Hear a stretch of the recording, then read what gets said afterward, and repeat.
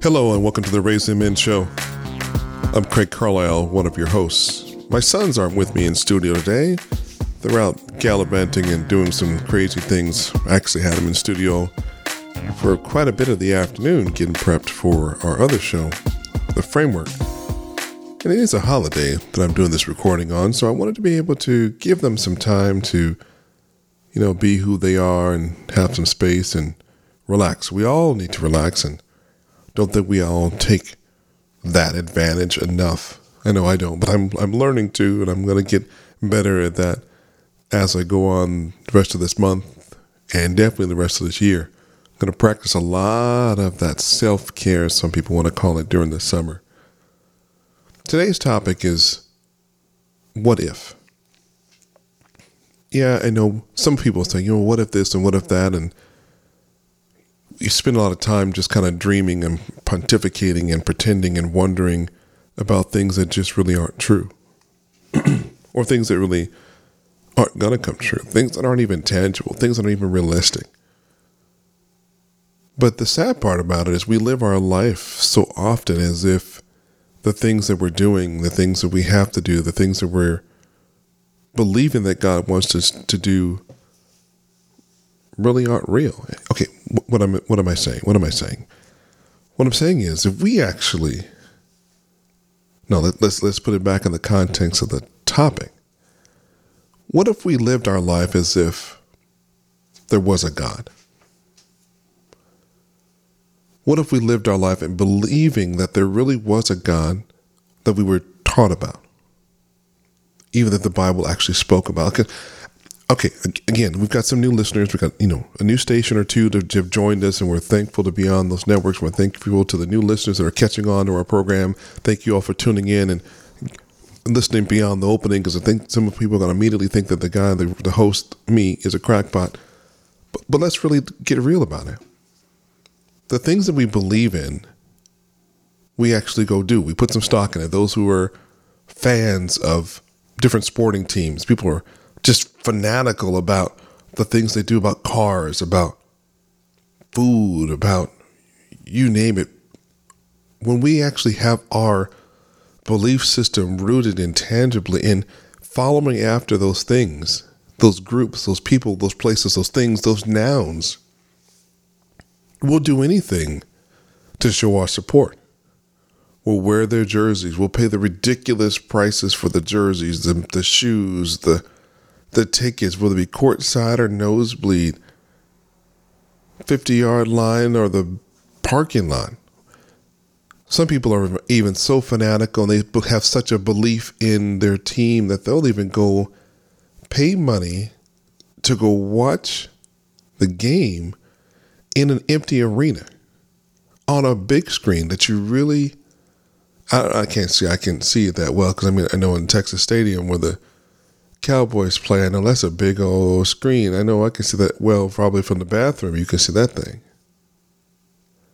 But I promise you, the TV in my house is better because I hung it just right, and I've got a chair that I love the most, and I can sit there and be comfortable and put a blanket over it, my favorite blanket if it's cold, or the favorite cold beverage if it's hot. Or if I wanted to lay out and stretch in my bed, I can. I can still have the best image I can find. And plus, the tickets I like is free because, well, it's not free. You got to pay for the cost of the internet or cable provider, whichever you're using to source the game. But I'm fanatical about staying in my house and saving that money. Some folks we know are fanatical about spending that money to support their team. We're not going to call out a bunch of teams. We already talked about Texas Stadium, but we don't talk about anybody else out there. And I'm not a Dallas Cowboy fan. I'm definitely not a Jerry Jones fan. I'm just saying, those people that have arenas and own teams, own brands, and who are actors and actresses that people are fanatical over, they make a living off of us spending that kind of money to see them on the big screen, small screen, in person or not. But we believe in what those people are doing, wholeheartedly sell out. People crying because their team lost, and the whole day is all messed up and having a headache and just a straight bad attitude because their team lost. I used to be such a involved lover of a certain team that when they lost, I wouldn't watch any highlights because for the rest of the week, I wouldn't watch SportsCenter because I didn't want to see the highlights of them losing. And I began to think, it doesn't matter that much. I don't have such a belief in them. If I began to put that much faith in God and faith and belief in my own life and faith and belief in what I'm supposed to do for my calling, and invest in myself and invest in those things and spend the time moving in that direction, imagine where my life would be. Same thing I asked you all today. What are you spending your time with? Imagine if you spent the amount of time mentally, physically, financially, actually getting after the things that we talk about. If we actually believed that it could happen, if we actually understood that if we actually lived our life as the Bible verses speak of, that we can truly do all things. Because if we actually believe that life and death was in the power of the tongue, that means that we would really be careful who we put our mouth on, who we spoke ill against, or who we be even more careful who we spoke in favor of. But some of us don't believe that that's true. We could talk about people like they had a tail and 4 eyeballs and 6 tails and 4 arms and like they really didn't exist. Kids struggling every day with the image that they have of themselves because they don't have a positive reinforcement at home. If we really believe that the scripture is true, that parents don't provoke your children to wrath, then we really would treat our children better. If our children were taught to believe and understand that the Bible verse is true, that we are to honor our father and mother in the Lord, then our days will be long upon the land which the Lord our God has given us. But what do we believe in? We believe that, my team's going to win this weekend. I believe if I bet the right amount of money, they're going to win. I bet that if my favorite MMA athlete is going to hit this guy just right or kick him just right or him or her just right, and I believe that they're going to win. I believe that my car is going to make it from one spot to the other because I bought a certain model of car. I believe that my political party is going to be the one that's going to make me successful. And I also believe that other political parties not going to do this thing because look at where we are right now. But what if we honestly believe that, though anybody is in the White House, that God still built the house? He's still the King of all kings. What if we honestly believed that I was made, let's go back here, that I was beautifully and wonderfully made? How would that change your day getting up out of bed? How would that change your mindset when you have those moments of depression or anxiety or those moments when you just don't feel like you're worth anything? Or an employee or your boss or a customer, depending on what your job title is or where you need to be. If a person just talks so poorly about you and to you, like you had no worth at all, and you begin to believe that, there must be something wrong with me because these people are talking to me in such a manner. I must deserve it. I must be everything that they're calling me to be. What if we believed that God was the one who we could cast our cares upon him because he cares for us? Our minds are such wonderful machines that they'll do pretty much anything that we need them to do. Your mindset, your body functions. If you are happy and if you have a positive mindset, if you have a strong belief system, then your body actually performs better and helps heal your body faster. But here we are in a mindset. We allow ourselves sometimes in a mindset where we just don't care. We just won't believe anything positive. We only believe the negative. That our body doesn't repair, it doesn't do anything for the sickness that it needs to, and doesn't function in the same way that it was designed to. If we would but believe that our bodies are the temples of the Holy Spirit, we should just even stop there. If we believe our bodies were temples of the Holy Spirit, I know some folks talk about the way churches look because their churches aren't as big and don't have as good facilities. But some of us have allowed our bodies to get to be as big as some of these grand facilities and grand cathedrals. But yet we talk about each other on the way out. And if we actually believe that our body is where the Holy Spirit lived and we are built and made in the image of God, what would we really do to our bodies? Would we really put some of this stuff in our mouths that we do right now, that I do right now? Will we allow ourselves to have those moments of, man, I just don't know what else to do, so I eat or I drink and I do certain drugs? And again, some drugs are legal now. I get it. Some folks say, you can take this. I know some of us believe in the scripture, render unto Caesar what is Caesar's. And some folks, we render everything negative to Caesar, render our whole bodies out to Caesar. And that's a tough place to be. It's a tough mindset to wrap your head around when you think about that, because everything that we do isn't good for us. And I get it. Some people talk about, everything in moderation. But everything? Really? Everything? Drinking gasoline in moderation is good for you?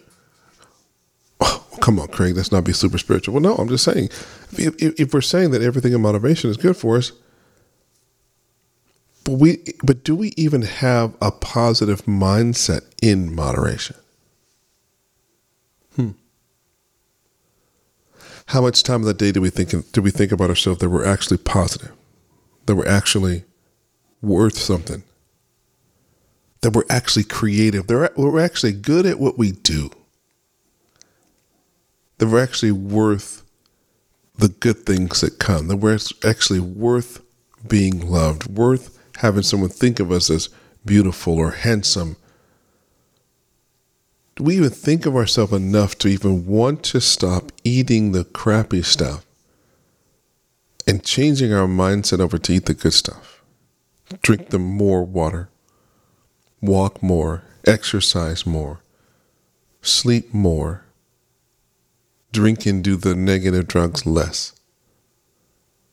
Do we really think that it's worth anything? Do we really? Well, I guess, and some people, they like it. They like the way their body feels. Okay, so I can't mess with those people, because if you believe that you feel good and that you're doing a good thing by your body, by doing what you're doing, then you do you. But if you can let the medical numbers tell the truth, I know folks used to say, tell the truth and shame the devil. And remember, that's truth with an F, not a TH. So if you tell the truth, what do you really feel like when we're doing some of those negative things, doing some of those drugs, and why are we doing them? Is it just to help me sleep? Or is it to help me stop dealing with the issues that I have and not thinking about the negative parts of my life? Is it to get me to not do the things that I want to do? Is it to help me become better?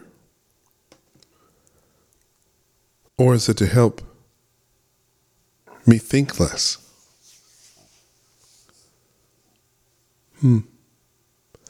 If we believed that we were created in the image of God, is this what God would do? Does God even do this? Does he look like us when we're strung out and high or laying in the gutter drunk? Is that what God looks like?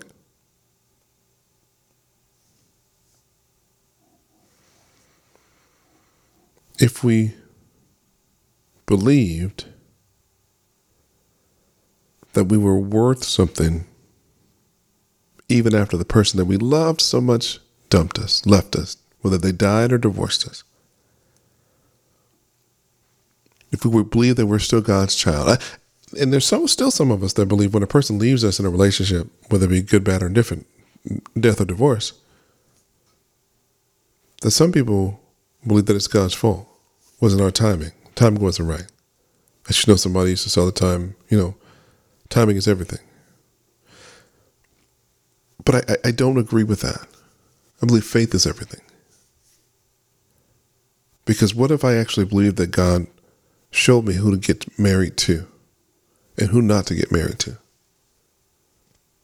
I'm not saying you'd have a perfect life that way or by any stretch of the imagination, but if you do the things that you're supposed to do, it makes it so much easier to deal with life when bad things happen. Because we do the things that we want to do, then we have all of the responsibility and all of the wrong, all of the pain of that bad choice belongs to us. If we actually believe in the word that says obedience is better than sacrifice, that when bad things happen and we know we were supposed to do what we just did, then there's a reason for the outcome. People say, yeah, there's a reason and a season. Maybe that was just my season to go through that kind of pain. Well, maybe it wasn't. Maybe it wasn't the Lord that told you to date such and such or so and so or whomever it might have been. Well, maybe you didn't know the Lord then and you just married someone on your own. God that makes all things work together. Well, Romans 8:28 is still true. It is. I used to think it's the catch-all scripture that no matter what, it's all going to work out. And it does work out, but it also worked out for the children of Israel too when they walked those 40 years in the desert, walking around their blessing. Now, he's a gentleman. He's grateful. He's gracious. He's patient. He waits on us to get it together. And I've been saying, and I need to get it done because I've been talking about it, have a bet about it. So we're going to get it done and make sure I'm true and faithful to myself. Have you imagined taking 40 years to walk 12 miles?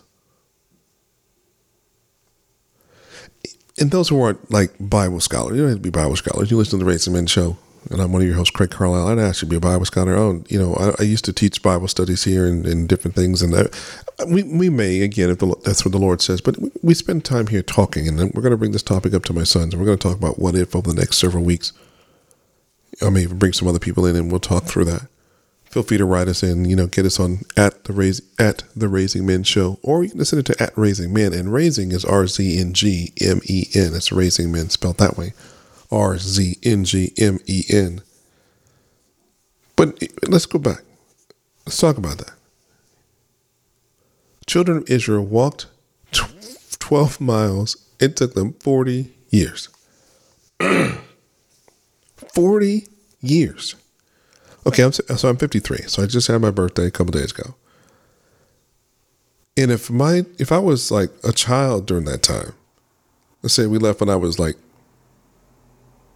okay, let's like make it like 11 or 13. I mean, come up on 50 or 51 and just not getting to the promised land. Some of us can't even enjoy the promised land because we be old and beat up. I don't know about you, but I don't want to have to spend the next 40 years of my life walking around a blessing that I should have had in a few hours. I'm not saying that I don't have that many days left. Yeah, I'd love to live another 40 years, but healthy years, strong years. But I'd also like to spend a large number of them 40 years, like 39 and a half or more, enjoying that promised land, that blessing that the Lord put in front of me, that he told me to go out and go search after and reach for, I really would rather not spend the time on the journey there in the sun and in the rain, passing the blessing, looking at it, not understanding that was it right there. And, and that's still it right there. And that's still it right there. And that's just another side of it, another aspect of it. So I've actually seen my blessing 360 degrees around several times.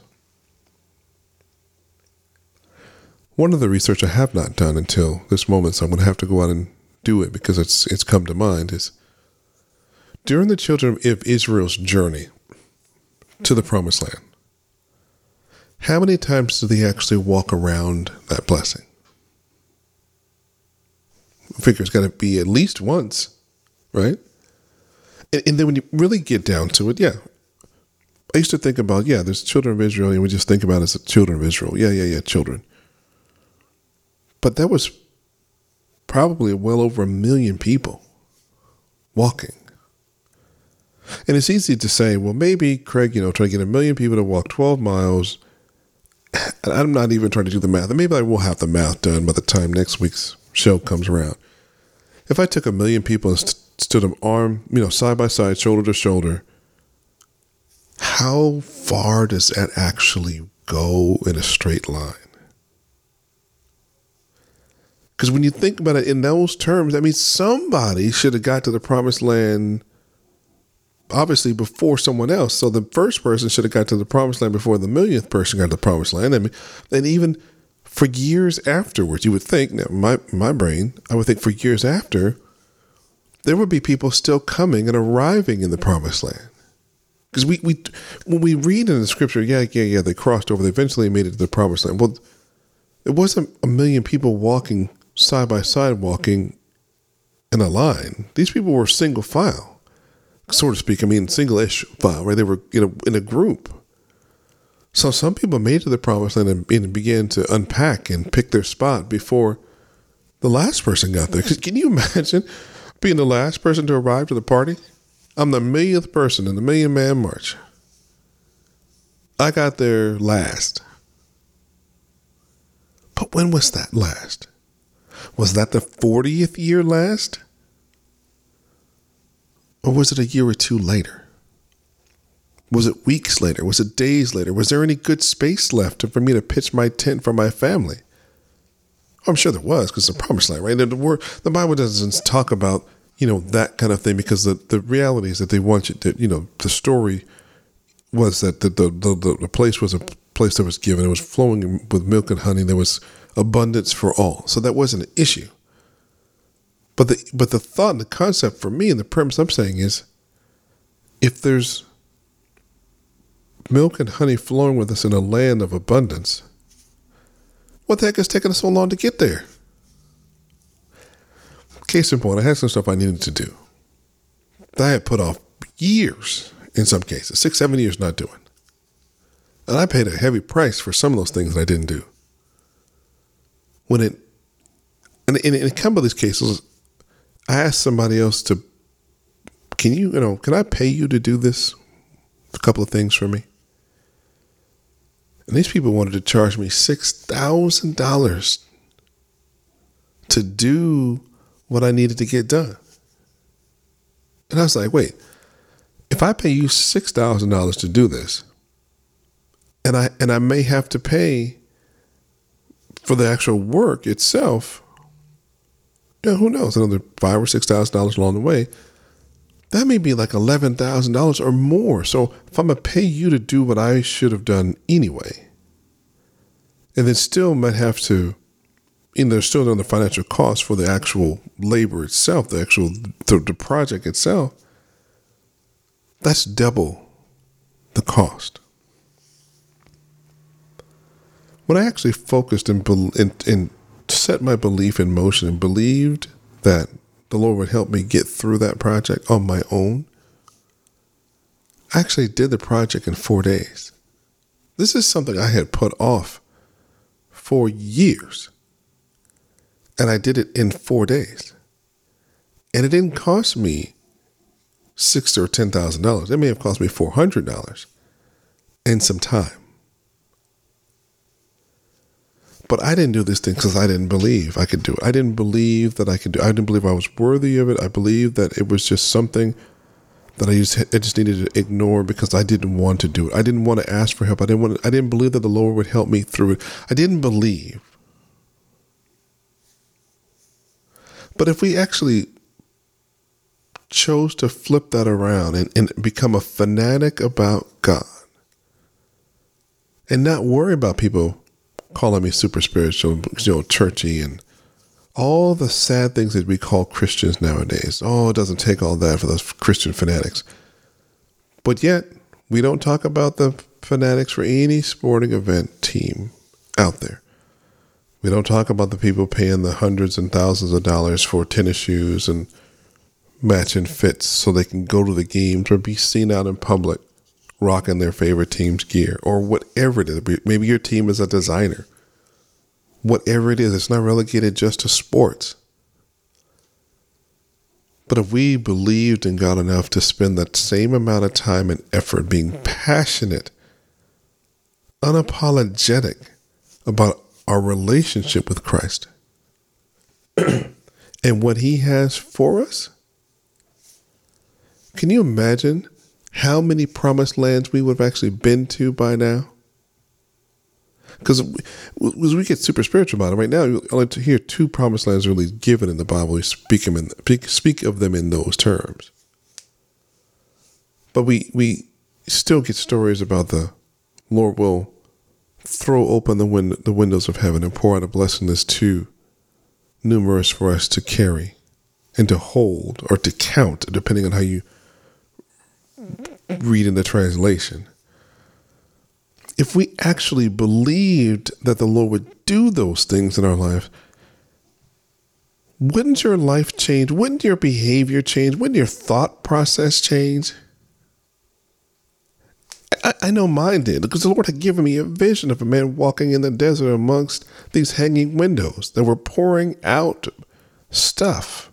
It was like grains of sand, but those were my blessings. Later in life, the Lord showed me that man walking with his head down around those blessings and those windows and that stuff, that was me. I wasn't even looking up. Some of us aren't even looking up at the windows of heaven that are pouring out blessings right in front of us because we are not taking the time to invest and realize what our blessings actually look like, because they look like just what we asked for, just in a different format.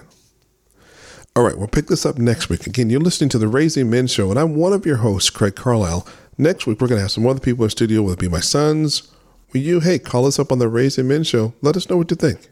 We're going to continue the series that we're on, and I used to say all at least the station we were on before, but I have to kind of cut that out now because we're on multiple stations. So I got to cut that out of the intro. I'm trying to get used to saying it just the simple and easy way. The series we're in right now is called What If? And we're going to be dealing with the thought of what if we actually lived our life like it mattered, like God was alive, like God loved us, and like what he thought about our lives actually mattered. In studio today, I have 2 of my other sons, and asking you guys to start off. Know who wants to start first, but what do you guys think about what if, and in that concept of living, and how would it really shape and change your mind and your life and when it comes to doing things? Does it, or maybe I'm off base. Do you guys actually live your lives like God's alive and like God matters? Well, tell me, Jack. You nod, and how do you do that? How does that play out in your life? What does that look like? It's just kind of like you gotta believe, because there are certain things that I do that are kind of scary sometimes and I'm nervous for. Mm-hmm. But I gotta take a second to remind myself that God does not give me a spirit of fear. So I know I'm not supposed to be scared in this situation, and I'm ready for the camp today. I was very nervous, but I went out and I played my best, so I'm proud of that. But we just kind of gotta believe and live our life as if what he wants us to do. Got it. Now, do you find yourself? And that's great. Do you find yourself doing that often, or just at certain times, or maybe do you do it every moment of every day? Not every moment of every day, but there's times I use it more than regularly do. But then there's times I should use it more than I am. Okay, that makes sense. Kaden, what about you? What are you? How do you live your life? Do you live it all the way out like that? Do you live it like God matters, like He's here, like everything you do really has a consequence? From time to time, I mean, I guess it depends on where I'm at. Not like physically, but I mean like more mentally, I guess. So like I'm trying to push through to do. Didn't mean to touch the mic. Push through and like do stuff in my free time. Like I work a lot now. I'm like get more of a consistent 35 hours a week. So like when I have my days off, I just want to sit and do nothing. But it's like, sorry, we have a little interlude by Phil. I want to sit and do nothing in my free time, but I know I can use that time to either like learn how to progress certain ideas I want, because they require different skills. Like I keep it vague because I've told you about the idea I want to do for a shirt design, but I think I could already do that. I could use that free time to work on framework stuff, or I mean, I could use it for anything, but it's a lot of just having to follow through with it.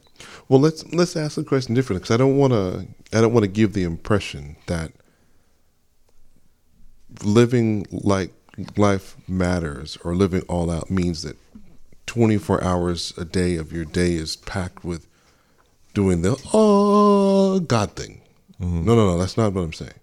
Let's look at our regular life, just day to day. We get up and we go do things at work with customers that drive us, bat crap crazy sometimes, or somebody will say something sideways to us, or, one of us in the house say something stupid to us, or there's something we know we want to really do with our life, and do we really push and pursue those things? That's what I'm really looking for the answer. More like making active decisions rather than well, then that makes more sense, because before not that it did make sense, but it was like, I don't know, but anyways, it makes more sense now. I think at work I definitely have to be more mindful of what I do and say. I mean, because one, people think it reflects. I mean, I don't really care that much about Target's image. I mean, I'm still a person. I'm just working for Target. Sure. But like, I'm not like I'm acting wild and crazy, anyways. Sure. But one, I'm a black person in a more of a white dominated space. Sure. And more, not dominated. Well, yeah, I mean, it's just there's a lot more white people than there's other people of color. So it's like I can't act crazy. I can't act crazy in any space really, but like be mindful of what I say, what I do, and not give anyone the impression that I'm trying to hurt them or I'm against them for whatever specific reason. Sure. But like definitely there's a lot of people that like, you just want to clap back at them and be upset and angry, but it's not the right choice. And I'm just like, well, I enjoy having this job. Sure. I don't need this to progress and escalate to anything that I didn't foresee because I wanted to be upset in the moment. And there are times I have more of the bandwidth to make those decisions, and there's more time to do it. But then there's other situations where like my patience is run very thin, and it's difficult to reel back because like I tell you about like spirit stuff all the time, where it's like trying to influence your emotions. Sure. Where it's kind of like you're in a spot, right, and then you feel something that kind of like even slightly like ignites a fire that you try to fan the flame, right? Yeah. So at the kind of not really at the pay attention to, am I really annoyed, or am I something's trying to get me to be annoyed? It's from being annoyed. Kind of like that. So, yeah. I like the concept. So, in what you're saying, let's keep going and turn it this way. We look at what we do with our lives. Look at what we know we should think about versus how we think and respond. Right? You guys. So some of you guys, and it doesn't really just reserve itself to sports. So I won't ask it that way. But those who are into sports, those are into different things that make them passionate. I know we all have something that we're passionate about, right? Whether it be music or video games or some TV shows, right? I mean, I'm a sports guy, so I like to watch, football and basketball. So for me, I look at some of these crazy bananas, crazy fans, like for the Knicks or for the Raiders, or we got some friend. Yeah, I mean, there's some folks that just go crazy about the Raiders. Right. And I don't bleep that name out. I'm kidding. well, yeah, I'm just kidding. and There's yeah, they're, nothing wrong with that. they're family friends. They're friends of the show. I mean, like, so their name without asking. Oh yeah, That's what I'm talking I'll about. send licensing over there. No problem. And I when I throw that out there in Caden, I know you're a big fan because you and I have had conversations about that show, Drag Race. You're a fan. I love the show, and I love cooking shows. You know, Ramsay and Tom Colicchio's show, Top Chef. You and I are both very competitive, so anything in a competitive setting, it's like immediately. Oh, I'm there. I'm about it. But when you really think about those shows and the people, and Kenny, we talked about even the cinematic, you know, the photography and the camera angles on that one of those episodes of the show, and you were passionate about, you know, about what they should have done and what they didn't do. Now, I'm not saying I see you guys being super fanatical about a lot of stuff where you guys are just, you know, bat crazy with this stuff, right? You just get passionate about it. But you're passionate about it. What are you pointing at? Trying to get his attention. Oh, so, but we've seen people that are just out of their mind fanatical about what they're doing. And you can almost even say the contestants on the show are really with it because they're just dressed. It's a lifestyle. It's a part of who they are, right? It's not just, I'm on the show as a contestant. This is me. It's like, because I've heard like people that go on the show, like Drag Race example, they spend like, I think someone spent like $30,000 solid, just on just like getting their stuff together for the show. So and some people who are not contestants, they may think, well, that's, you know, who want to be on the show. Why would you do you spend that much kind of money? And it's like, well, you want to have a good representation of yourself and your ability to do anything, really. Okay, that exact point. And we know the Jaggers, and not just them, but many other people who don't necessarily at this moment live in the Las Vegas area. And even when the Raiders won in Vegas, they were in the Bay, and even, you know, 100 years ago when they were in LA, the Jaggers had. LA? Yeah, they were. Oh, yeah, they were. Oh, that's because they were the Oakland Raiders. Came to LA. The LA Raiders went back to Oakland, and then they went to Vegas. Right. So in many of those cases, not just the Jaggers, and shout out to the Jaggers, but they would travel from, you know, their Inland Empire home to LA to watch, or to the Bay and watch tailgate party, and now to the Las Vegas area to watch their and celebrate their team. And it's no shade on them or anybody that does that. How much they like it. And they show how much they like it in the sport. They show how much they're committed to what they're excited about. What if we lived, or said, do we live our life that way, committed to God in that way? Do we go all out of our way for God at any point? I think most people, at least. Well, not necessarily most people. I mean, like, from. I guess, give me an example. Of what you mean in that definition. Well, hey, when is the last time you saw a Christian person go all out for what they believe in, or when you've heard about a Christian going all out for their belief in God? They're usually considered to be talked bad about, made negative, made fun of, to be a religious fanatic. I mean, you can look at the terrorist organizations. We'll talk about this. Let's be real. Those who are terrorists, or those who are labeled as a terrorist, those who live in the Middle Eastern countries who are fighting over land and fighting over some belief that they have that something is theirs and not anyone else's. And I'm not saying I believe that the terrorists are doing the right thing. I'm just saying those folks have a belief that their God that they choose is right, and then there's telling them that should be the right way to go and the right way to live, and they're sold out for it. They're all about it. And in most cases they're willing to die for it. But when it comes to Christians, at least American Christians that I've seen, we're laughed at if we do the same thing. Oh, just take all that. Oh, those Christian fanatics.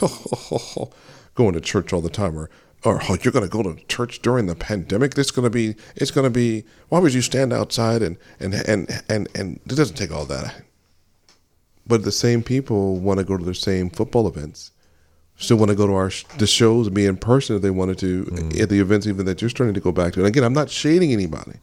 I'm just bringing out the example that when it comes to being popular and excited about something that we want to do. We don't want anybody to talk bad about us. We want to be in there. We want to see our favorite dancer, our favorite artist, our favorite, athlete, singer, songwriter, rapper, whatever. I want to be there. I want to be in the house. I want to be out of the house. I want to go there. But when it comes to things of God, it seems as if they're shaded upon for wanting to do the same types of thing, wanting to go to church. So that's stupid. That's ridiculous. Why would you wear a mask? Why would you go to church and be around all those people? But you just did it the day before and went to a concert. Did it just the day before and you went to a sporting event. I mean, and again, I'm not shading people. I'm just trying to make a point where these events, these sporting events, these TV shows, these athletes, these actors, these actresses, they're in fields that don't do anything for us and our own spirituality, our own goal in getting to where we need to be. For the big picture. I'm not talking about if you have a goal of being an actor, actress, singer, songwriter, athlete. I'm not saying about that. I'm just saying when it really comes down to why we're here, hear me, not at this address at our home. I'm talking about really here on earth. Does anything that those other people that we're excited about or other people are fanatic about, does it really do anything for our belief system and life in God? Not really. No? Yes? No? What I'm saying is being fanatical and excited about sports or TV or music, do any of those things do anything for our belief or life in Christ, for why we're really here on earth? Not here at this address, not here at your age group, but our life in Christ.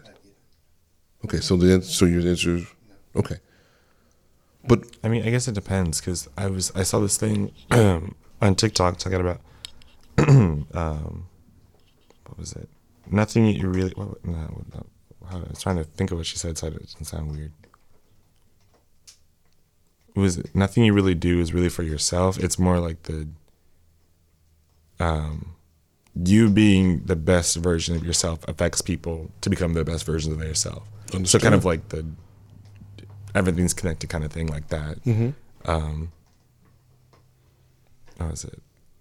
But I guess going to the sporting events, maybe you sitting there and I guess it depends for each specific person, of course, why you're going there and how it can affect them. Sure. You seeing your favorite baseball or whatever person there did all of this stuff to get to this moment can inspire somebody else to go and do that exact same thing and become something great and become a big name or do something else and apply the same, like working a dedication to some other field or some hobby, this would call a hobby, then made a career and completely changed its whatever industry it's in.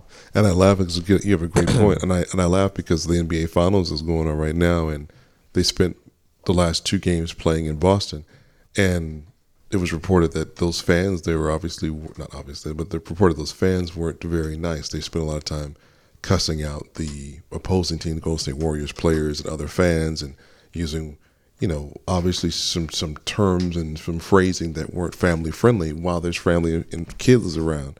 And when you mentioned what that lady's comment was how we live in helping us become the best version of who we are. That's not something obviously that those particular fans have been doing. And that's the point I'm driving to. But if you were to tell some of those fans, not just Celtic fans, which I'm not trying to push or not, because one of our stations we're on is in Connecticut. So those are Connecticut Boston fans. I'm sorry if you're pissed off because I'm talking trash about your fan base. Yeah, I am, because I know they do. But they got a lot of championships and they're in the finals now. The Lakers are home. They're all in Cancun, right now. But that's okay. Yeah, Lakers forever. But anyway, being a fan that way, and we're laughing because we can say that and we can make fan jokes and we can be okay with making the fan jokes. But when it comes to making God fan jokes, nobody thinks it's funny because nobody thinks that God has any fans, and that's really where I'm at. Are you a fan of God? Oh, if you got to think about it, then maybe not. I don't know. I'm at a weird space with God. I mean, I think it's more at how the misconceptions that people talk about when it comes to God and not having an exact clear image of this whole thing. And maybe it's me not being able to fully understand I mean, it's not really the point of God is not to fully understand what he is, but I'm still like, I'm at a weird spot. Not that I hate God or anything, but I'm just at a weird spot that I'm just trying to figure out for myself. And then, not that I think you have really walking away with God, not walking away from him. I'm just at a weird spot and I'm trying to figure it out. But I guess I would definitely say I would still follow God. But it's, I don't know, I'm just at a different spot. Well, no, it makes sense. I mean, you don't have to rational through it while we're on air today, but I'm just, as long as whatever you're open to sharing, you're always open to sharing. This is a safe space. And it's going to help people because there's some people listening who are all in the same spaces. A lot of people are at odd spaces with God, and what he is and who people say he is. But we have to understand who he is for ourselves and go from there. And I think that's where... I definitely put, I'm back. Continue. No, go ahead. I was saying I still put my trust in God and what for what he has for my life, but just like the overall concept of God, I'm just still like in my brain trying to wrap around. Okay, if that makes sense. It does, but it goes to what the topic is. Fan, what if? What if you actually lived your life believing that God was for real, how you define him? Because how you define him and how we define anything and how we can get behind anything and push things is really going to be how we drive ourselves. What keeps us motivated? Where do we find strength when things suck? Where do we, I'm turn the light off real quick. Hold on. And what are we really doing with how we are? You know what I'm saying? So when you get up in the morning, you think, is God really, really worth having? Is God really, really worth doing? Is it fun? Is it not fun? Does it matter? You know what I'm saying? Because, and I go back to the sports, right? Some of these folks in sporting events, they think it's the coolest thing because I'm a Celtic fan or a Knick fan that when the visitors come to town, I'm a fan to be able to yell and scream and make the other team feel bad, make them feel some kind of way. Or maybe some of them don't even wash their jerseys while the team's on a winning streak or a losing streak, or don't change their socks, don't change their underwear, or whatever some of these, Correlation does not equal causation, that's for sure. I mean, not washing your stuff does not equal them going to still continue to win. I mean, this is... things back to other funny human things. Yeah, but some people really honestly believe that it does. They believe there's a correlation there. But I think the oddity though is whatever their reality is of their fanism, right? They don't think there's anything wrong with it. But when it comes to being a fan of God, being a fan of what he believes, being a fan of what we believe he says for our life, there's a different connotation there. There's a different, people don't really feel the same way. People, we make us feel some kind of way about who we are or what I believe. I mean, in many cases, we don't even tell people that we're Christian because maybe they're going to talk about me. Do I wear a cross on my shirt today or not? Do I wear a shirt that says God or I love God in some kind of way? And, maybe make people think, well, maybe if I love God, maybe they'll think I'm a Trump supporter, or maybe they'll think I'm a Mormon, or maybe they think I'm a whatever I am. Well, is that a bad? Why does it make it bad if attaching God to anything? Why does it make you feel bad about it? Why are his fans shaded? And I guess that's where I'm trying to get to, because if his fans are shaded, then being a fan openly of God makes you not want to be a fan openly of God. I think it's the fear of getting roped in to the people that like they say they're fans, but I'll just do all the bad things and make people feel bad about the dumb things, Sure. And it creates a lot of, again, religious trauma and people not wanting to deal with it and giving people the ick when anything that comes with or God or dealing with people that love God, and like just being part of the spaces that just like hypocritical kind of things. I guess that's what my mind first thinks of. Not want to be. So I'm with you with that, but let me ask you this other question, because I love the conversation. And Jackson, don't let us get lost and overrun the conversation. Why is the hypocritical term come up for Christians? It's not just you bring it. I mean, it's a thing, right? So why does hypocrisy come up for Christians and not fans, right? Let him sit outside for a minute, if you would.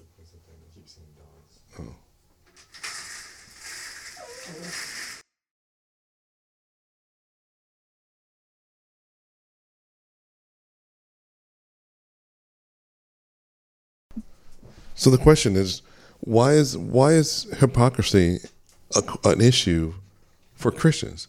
There's no issue with being a hypocrite or being hypocritical about being a fan of any sporting event, sporting team, or a singer, right? I mean, I could love the Lakers, but think their coach sucks, or I could love the Lakers and think that LeBron James is a dork, right? You know, or I can love LeBron James but hate the Lakers. You know, I mean, does that make me a hypocrite? I mean, I may love the Lakers but choose not to watch their games when they're not winning. Does that make me a hypocrite? I mean, but no one shades a sporting event person and calls me a hypocrite about my sport. But when it comes to Christianity, there becomes, like you mentioned, there becomes this ick or this goo or this another term you use for that about Christianity, about God. Why is it that way? Grab it from her. Thoughts? Why is that a thing? I think it's more of the I guess the kind of the confusion that can be brought about by religion, or more the people that talk about it. And there's almost kind of I wouldn't say an unfair, trying to formulate it so I'm not just word vomiting.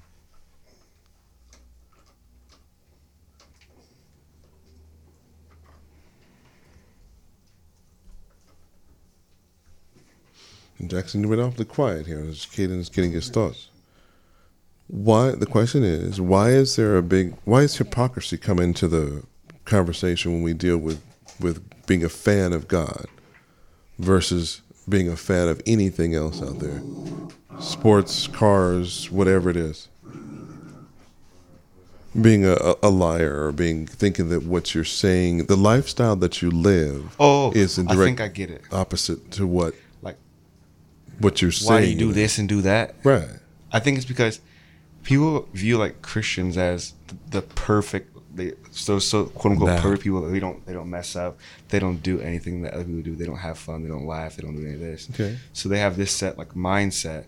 But when we mess up like everybody else does, it's like, well, don't you guys believe this? Aren't you not supposed to mess up?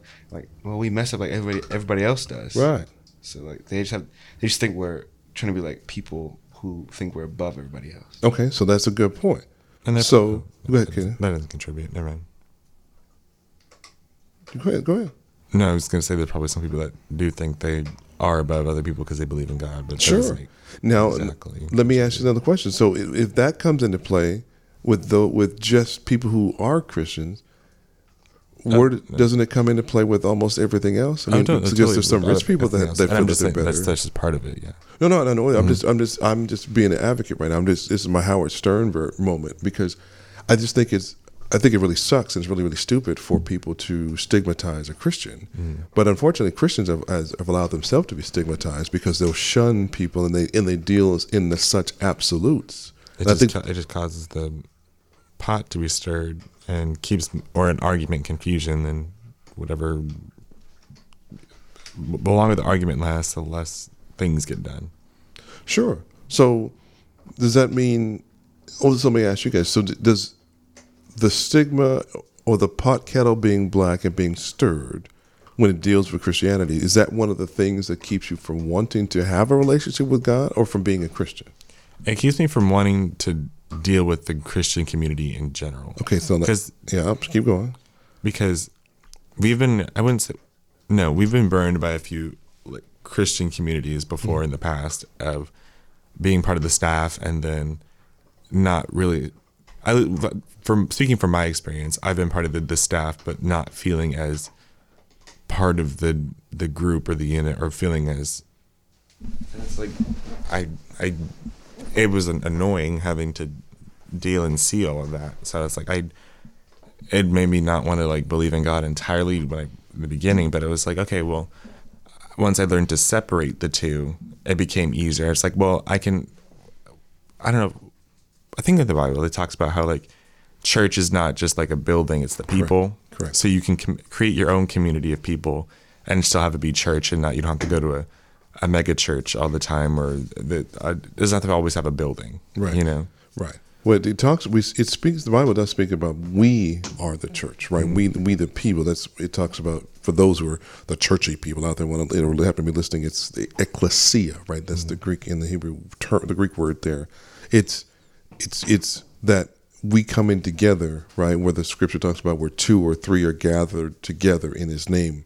He is with us. He being God is with us. So there's 3 of us here, right? So He would be in our presence. But the Word also says that the Spirit or Holy Spirit lives inside of us, each individually, right? So where a lot of folks, I think, really miss the point is a lot of churches and religious orders are led by a singular person who unfortunately thinks they are the church, but they're not the church. I ain't gonna say who I'm thinking about, but I'm thinking. Yeah, and it's a good thing. We don't need to call out names because we've been a part of several orders and people. There's different and several groups, right? And so we're not shading any of our groups of specifically we've been a part of. We're speaking from our experience. From our experience because and we've been experienced through many churches. So if I guess I look at it this way, as anybody from our previous churches that we've been to, if you feel some kind of way that we're talking about you, that's probably some issue that you have that you've done something to us. And then you need to deal with that with God or whatever you need to do to make amends. But we're not going to come out and say, hey, this particular church did whatever. Because there's church hurt all around. And I think that's where the problem is. If we work for a basketball organization or a baseball group, or we were part of a fan base like that, and someone within the fan organization did something to us or didn't do something to us, would we have the same amount of angst or anxiety towards that group? Probably. Well, that's fair. It's kind of a universal thing. It's like, I mean, if you strip the parts where it's like, I think strip the label off of it. It's a group of people who believe in one thing or like are behind a certain cause, like a baseball team or whatever. Mm-hmm. You get burned by that group, but you don't want to go back into that group anymore because you have all this previous apprehension because you've been treated such a way, where it's like, what was it? What it was. I had a different thought, but I didn't think it contributed. Now I lost my train of thought. No worries. So, with that in mind, since God is the one who created us, and however we're processing and parceling that out, in our relationship with Him, are we more relational with Him, or are we more churchish with Him? In how we look at God, because we haven't joined a formalized church since we left the last one? Do you think we're distant from God, or do you think we're better? Gotten stronger since we left church? Okay. I mean, like I think it's stronger since we left church. I think being around certain church people, it can help your relationship with God and certain gifts of the Spirit you're given. It can help hone those because there's more people. I think that in certain spots there are more authentic people that know how to use those gifts. Sure. But then you kind of leave that space and you kind of have to teach yourself how to use them or not even really use them, what it sounds like or what it feels like in your body. No, I think your point is right. I think you said it well. You don't have to rephrase. You're good. Mm-hmm. Because the church body, I think a lot of cases, and I think what you're feeling and seeing from some of the ones we've been a part of, I think there's how do you say it? There's been a shaping of the experience or when you can and can't use or how you can and use the gifts to make some people feel comfortable in their participation and in their giving. Case in point, I remember there was a pastor at a church we were with. He was on stage one day and he was talking about dealing with this very issue. There was a group to the far left that wanted to not have any gifts of the Spirit being active at all. They just want to just be quiet, be in church, and let's just go home. And they happened to be a part of the church group that had a lot of money. Then there was a part that was on the right side that was, we need to have more of the gifts of the Spirit moving. And we're not talking about like democratic left and right. No, exactly. Kind of You're right. Because at first I was like, what is he talking about? And I was like, hold on. Yeah. Continue. So there was a group that wanted everything to be all wilded out and, people, floating across the room and spirits all on fire and, people being healed and slayed in the Spirit and limbs being grown out and people being healed right there. And there's nothing wrong with all that because they're all there. They are parts of the Bible that are active in living right now. But for some people, their view of God and their view of how they believe things should be seems to come into question when you become the quote unquote church and we all come together. And some people weren't able to handle that. And those that were giving the money didn't want to see all of the, freaks of the spirit Chris coming Angel, out. mind freak. Exactly. Didn't want to see that happen. Right. And so, they began to threaten to take their money. And so it became, whoa, let's kind of slow down. And I remember that particular pastor asked, hey, I just want people to find that middle ground. Can we work together? Can we be together? And he was trying to strike that peace there. And I'm sure I want to say he was coming from a good place so people don't close their minds off to everything. Because a lot of it is fear and not of the unknown. There it is right there. Because, going back to the spiritual gifts thing, I think at that time when we were at that specific place that you were talking about, it was like middle school for me. So at that time, I was a lot more in tune with my abilities. Well, that was when the most heightened, I think, at that point. But then, you go through different experiences that make it harder to use it, and you lose the signal. If that makes sense. Yeah. And so you kind of have to build back up to whatever that was, right? Sure. But because during that time, I was having visions. My discernment was on freaking 8. Well, I would say more of a 9, but I could hear it so vividly, and it didn't sound like my voice. I mean, it was not like it was a bit wrestling through that bag. So I know. hard. I know. So hold on. So hold that thought. Let him get this here, and we'll go back.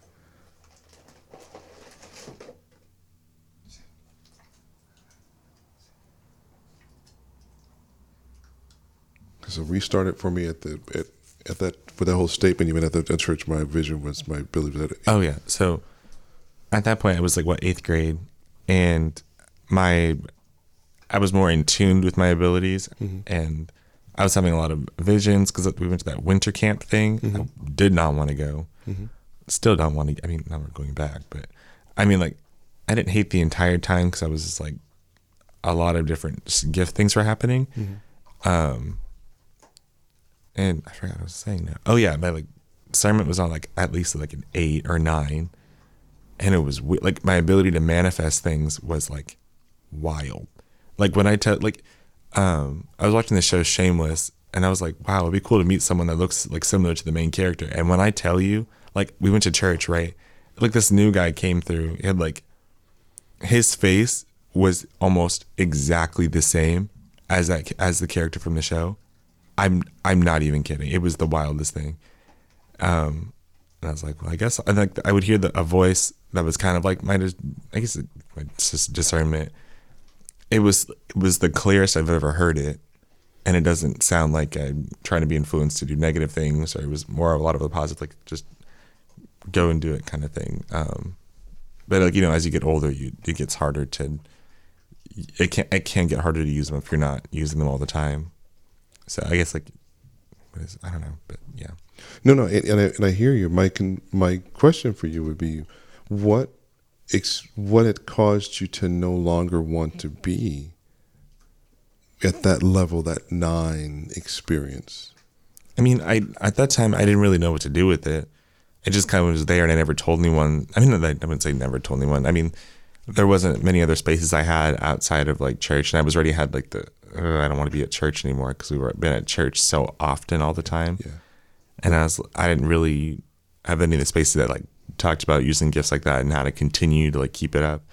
And I always thought of it as well, it is and isn't mine, so I don't really know how I'm supposed to use it properly, or even I'm mostly just listening for it. But then at the time I was really depressed because we moved around again, so then I had a lot of more different things in my mind, a lot of negativity around me, so it became a lot harder to hear the positive things that were trying to help me. Sure, if that makes sense. Sure. So I asked you guys the question, and Jackson would again, we're not going to drift far from you and get you in the conversation. What if we all leaned into the things of God that we knew were from Him? What if we did that? Because Kenny, when you said you were hearing your discernment being on 9, and it was manifesting, and things were coming to fruition, did that make you feel some kind of way negative, some kind of way positive? What did that make you think about God? I wasn't really ever. It was different because of course, you never really experienced it, or at least paid that much attention to it. Because before, it's like as a kid, you're just like, oh, okay, I'll just do this because like you're more of a kid. Sure. But I was more apprehensive because I was like, well, I don't know if this is an intrusive thought or like something trying to help me, and I didn't really have anyone to exactly like help me guide through it. I forgot the question. So I'm asking, so what if you leaned into those feelings, into those experiences to find out more? Because and as a parent, I look back on, man, that means I dropped the ball there, because I could have done more to help you understand those experiences and things of God. And as parents, we need to do that more. But unfortunately, I think as parents, I think it comes back to the fanatical things, where so many parents, we don't do an effective job. We just all go to church, and I don't think a lot of us even understand the gifts of the Spirit and the manifestations of thereof, and being able to even spend the time with our kids and sharing and going, this may be, you may be seeing this. Oh, now I remember part of it now, because I'm going back to my old mind space. So I was always been like not super interested, like kind of like interested in like, talk about like third eye and stuff. And I watched the video. It's like why you shouldn't open your third eye. It was like, all these like, you'll see the world differently in this, that, and the third. I never ended up like doing it or whatever. I don't know. But like my brain's like, I was at the time I was like playing volleyball, and I was like, what if I see dead people while I'm playing volleyball? I can't do that. It'll affect my ability to play the game. And it was just like me freaking myself out about all of this stuff I didn't know. And I was having to figure it out by myself. So like, it was kind of like, what was it? Not like, I guess like touching a hot handle, but like, no, I have a better analogy, but I can't think of it. And it was just kind of like not really knowing what to do with it. It was what was scary. Gotcha. And I think from a parent standpoint, I always look back and go, what can I do more? What can I learn more? And because there's so many terms that freaks Christians out. The term third eye, I'm sure somebody who's listening who may be Christian goes, oh my gosh, they're talking about that witchcraft. Okay, let's call it what it is. There's things in the spiritual world that obviously, that if it's a witch using it versus a person of God, Christian, or a person who believes in God using it, the gift is still the same, because it's come from the same God that created it. It came from God. Now, if I choose to use that gift in a certain way that doesn't advance the kingdom of God, it's only going to advance the devil, then of course, yeah, it's witchcraft. It's something I'm using for the enemy.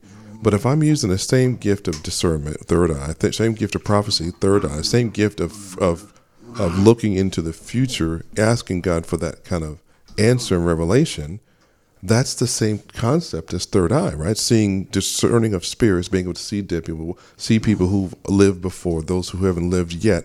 It's the same thing, but you'll scare the crap out of a Christian person if you talk about those in real life terms that the world uses. Talk about using you used a Ouija board to talk to spirits. Well, you know what? When you have a dream or you have an open vision, and a person that once lived came to you in a vision and spoke to you, it's the same thing.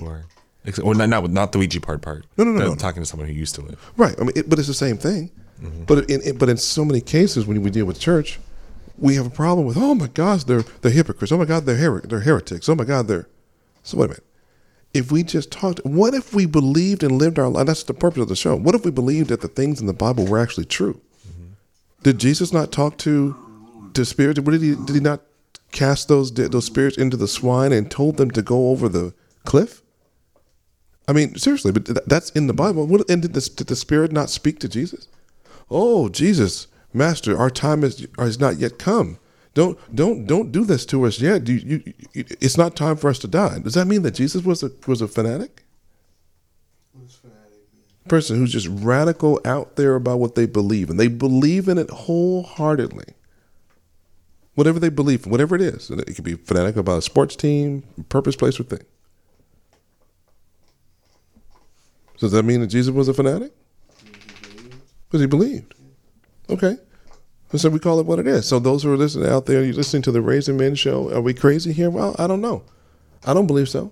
I believe in God. I radically believe that what God said is true. I believe what the Bible says is true. I believe Peter walked on water.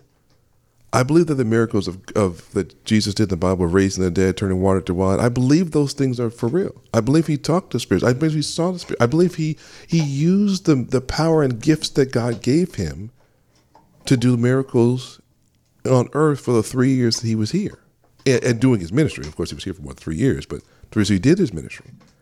So does that make me a fanatic? I forgot.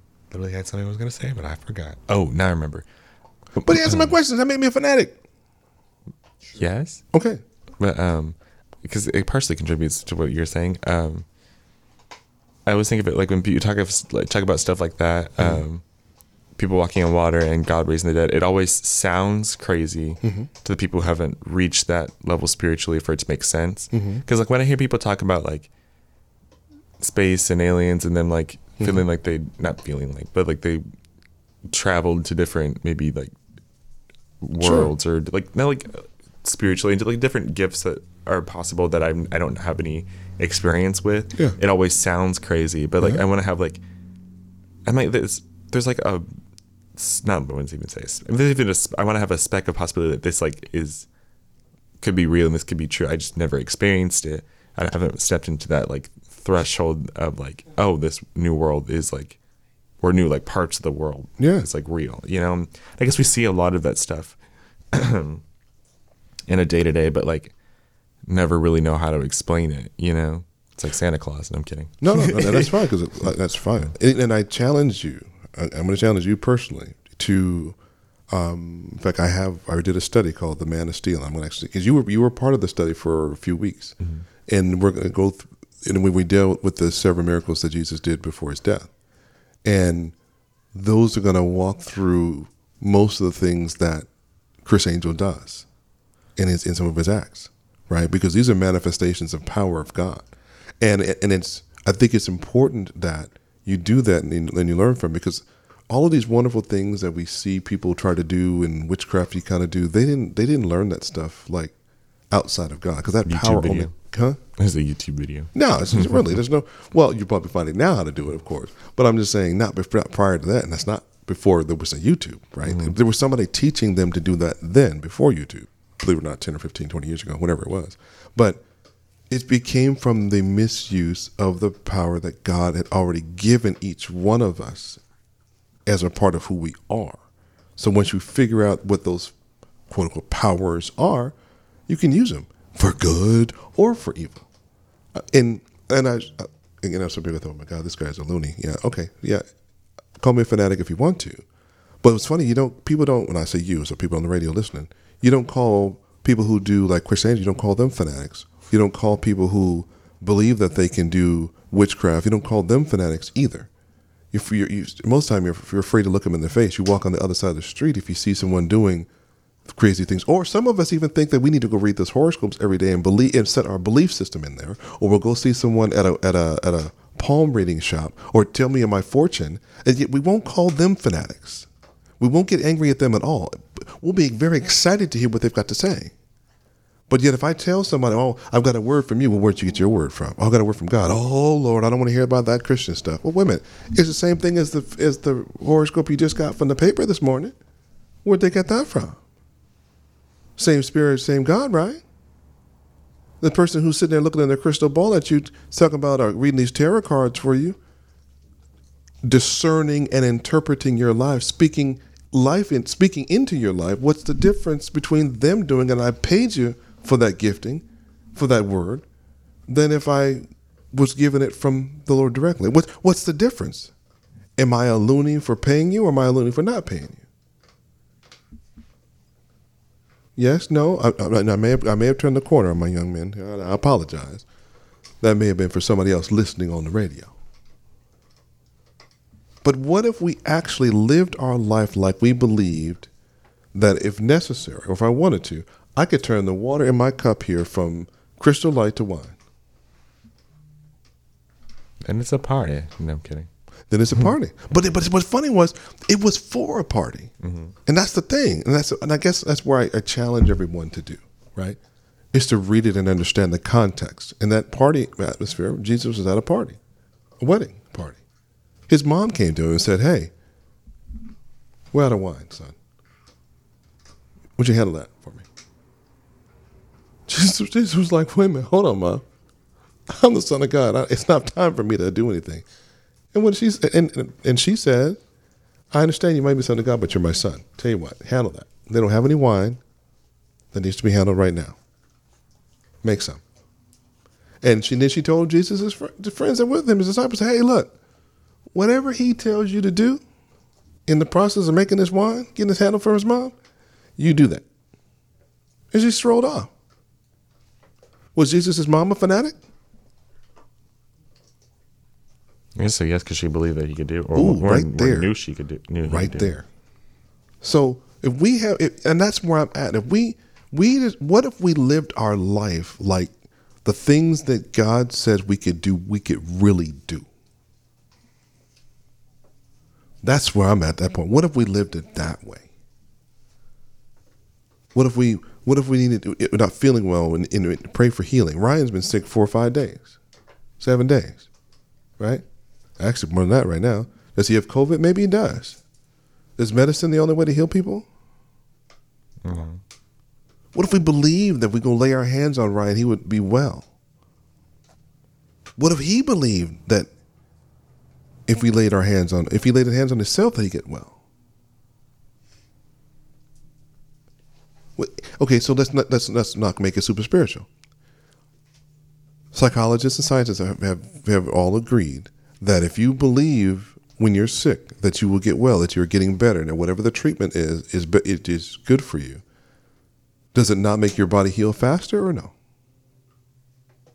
I don't know. Okay, so we may not see that. We'll pull that research and I'll make sure we publish it as well. But that is what they're saying. And I think you may have said in some of the things that you said, Ken, that it's what you believe, that it's your mindset. Mm-hmm. If you believe in something, we hear people say, "Oh, it's all about the power of the mind." Okay, what's the difference in me saying I have faith and belief? Mm-hmm. It's more of the churchy terms and people religious trauma kind of reacting first. Okay, so for some people, at least for my experience, sometimes. And I get you. I'm not, and please don't think I'm coming at you. I'm not trying to. I know. I need. So you're one of the strong heads, right? Mm-hmm. Where when you get your mind set on something, you're going to be right there, right? And you are right there when you set your mind to something. Evan's the same way. Jackson, you're the same way. When you all set your mind into believing something, no one can tell you different, right? Mm-hmm. That's why I think that's why it's key that we have this conversation, because there's many people out there that are like you all, where they haven't really. I think the belief in what you believed in, or your belief system, your foundation was shook. And when it was shook, possibly even cracked, and you decided to go, I'm not really sure if I can believe what I believe anymore about that, because these people that say they're from the same belief system, there ain't crap. Some of our family have done some pretty ugly things to us, who claim to be Christians as well. But if they claim to be Christians, like Jackson, you said earlier, they wouldn't have done those kind of things to us if they were really Christians. But I think, what's it called? Wow, stumbling. But in the same like church spaces, like going to church, the messages are always talking about be kind to your neighbor and this step, but it doesn't give you the steps on how to. Okay, right there. It doesn't give you the. We all fall into the same like brain pathways on how to do stuff, right? Mm-hmm. We all think differently, and someone's version of expressing love is through this way, but with that can also is probably abusive because that's the only thing they've seen and been taught, and they haven't been taught a new. And then, of course, not saying like I don't know, but like not saying of course abuse is a form of love, but that's like what people taught and have seen.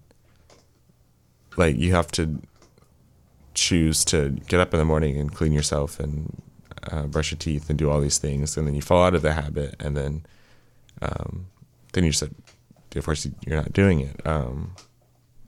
Same with treating other people with kindness and having to lead by example. I know I've personally had to change how I interact with my brothers because it wasn't good, and they were learning bad things from me, and I was hurting them more than I was helping as an older sibling. And I started to see as I changed my behavior, they started to shift as well, and apologizing became more often, and hugging each other more often. I mean, I don't do it super often still, but like it became more often than it was.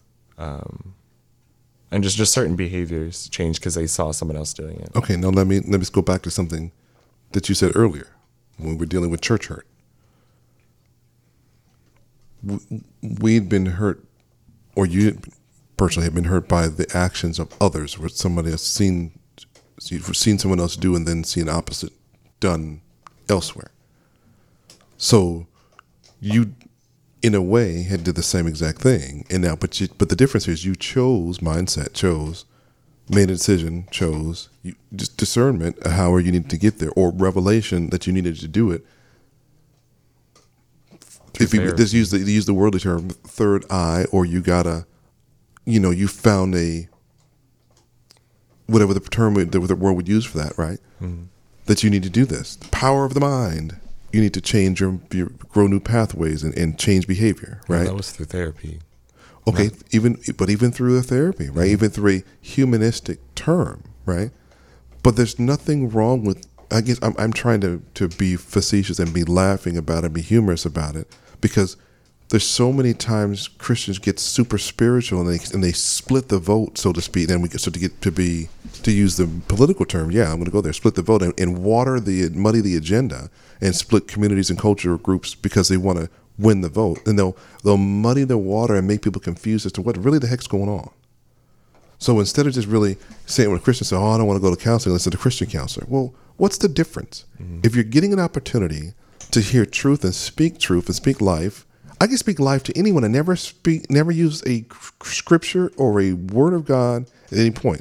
But if I speak things that are honest and true that the Lord would give me, discernment, third eye, whatever you want to call it, counseling, life coaching, are those not positive things? Talking about love and keeping people's minds right? Mm-hmm. Okay, then if that's true, if that's showing love for other people, right?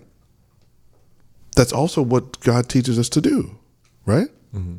So Romans 8:28 is true for us here, especially in this conversation. As a family, we've been through church hurt and trauma with families and friends.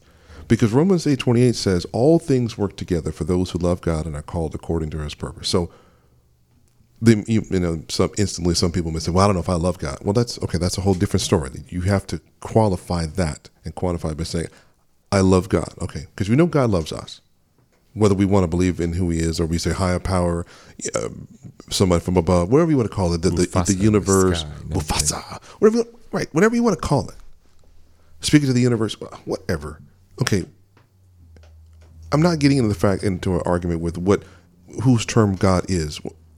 In the context, if you're calling whatever you believe is greater than you, if that is the term that you're using for your God that you into big G, the only one that lives, not the one that that actually manifests in this little statue or cross or crucifix that I wear. No, we're talking about the only one and true. Okay, so if that's whatever synonym that you use to express your solo ultimate God, okay, we can get there. So we don't need to be super spiritual and those dramatic, turn the radio back on. That's what I'm talking about.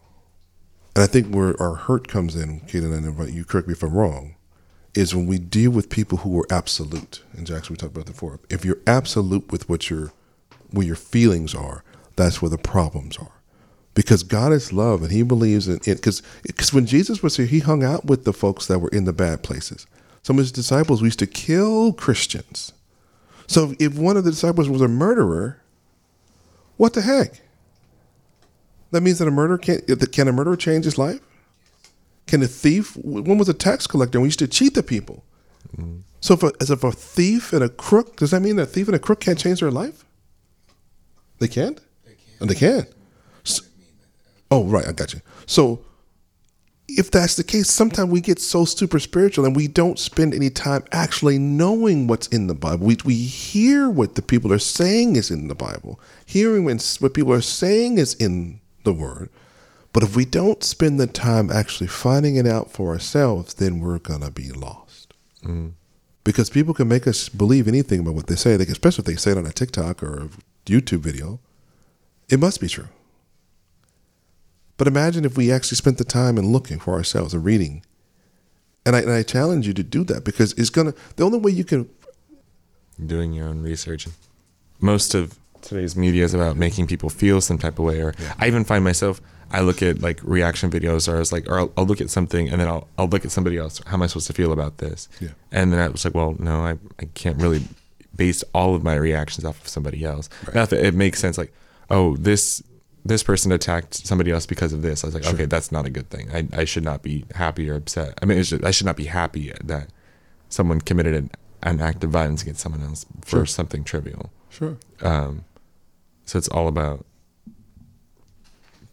how do you truly feel about it? Not you feel some type of way about it because somebody else feels some type of way about it. You kind of have to find a personal kind of take in it, if that makes sense. It does. With really anything. And it makes total sense, right?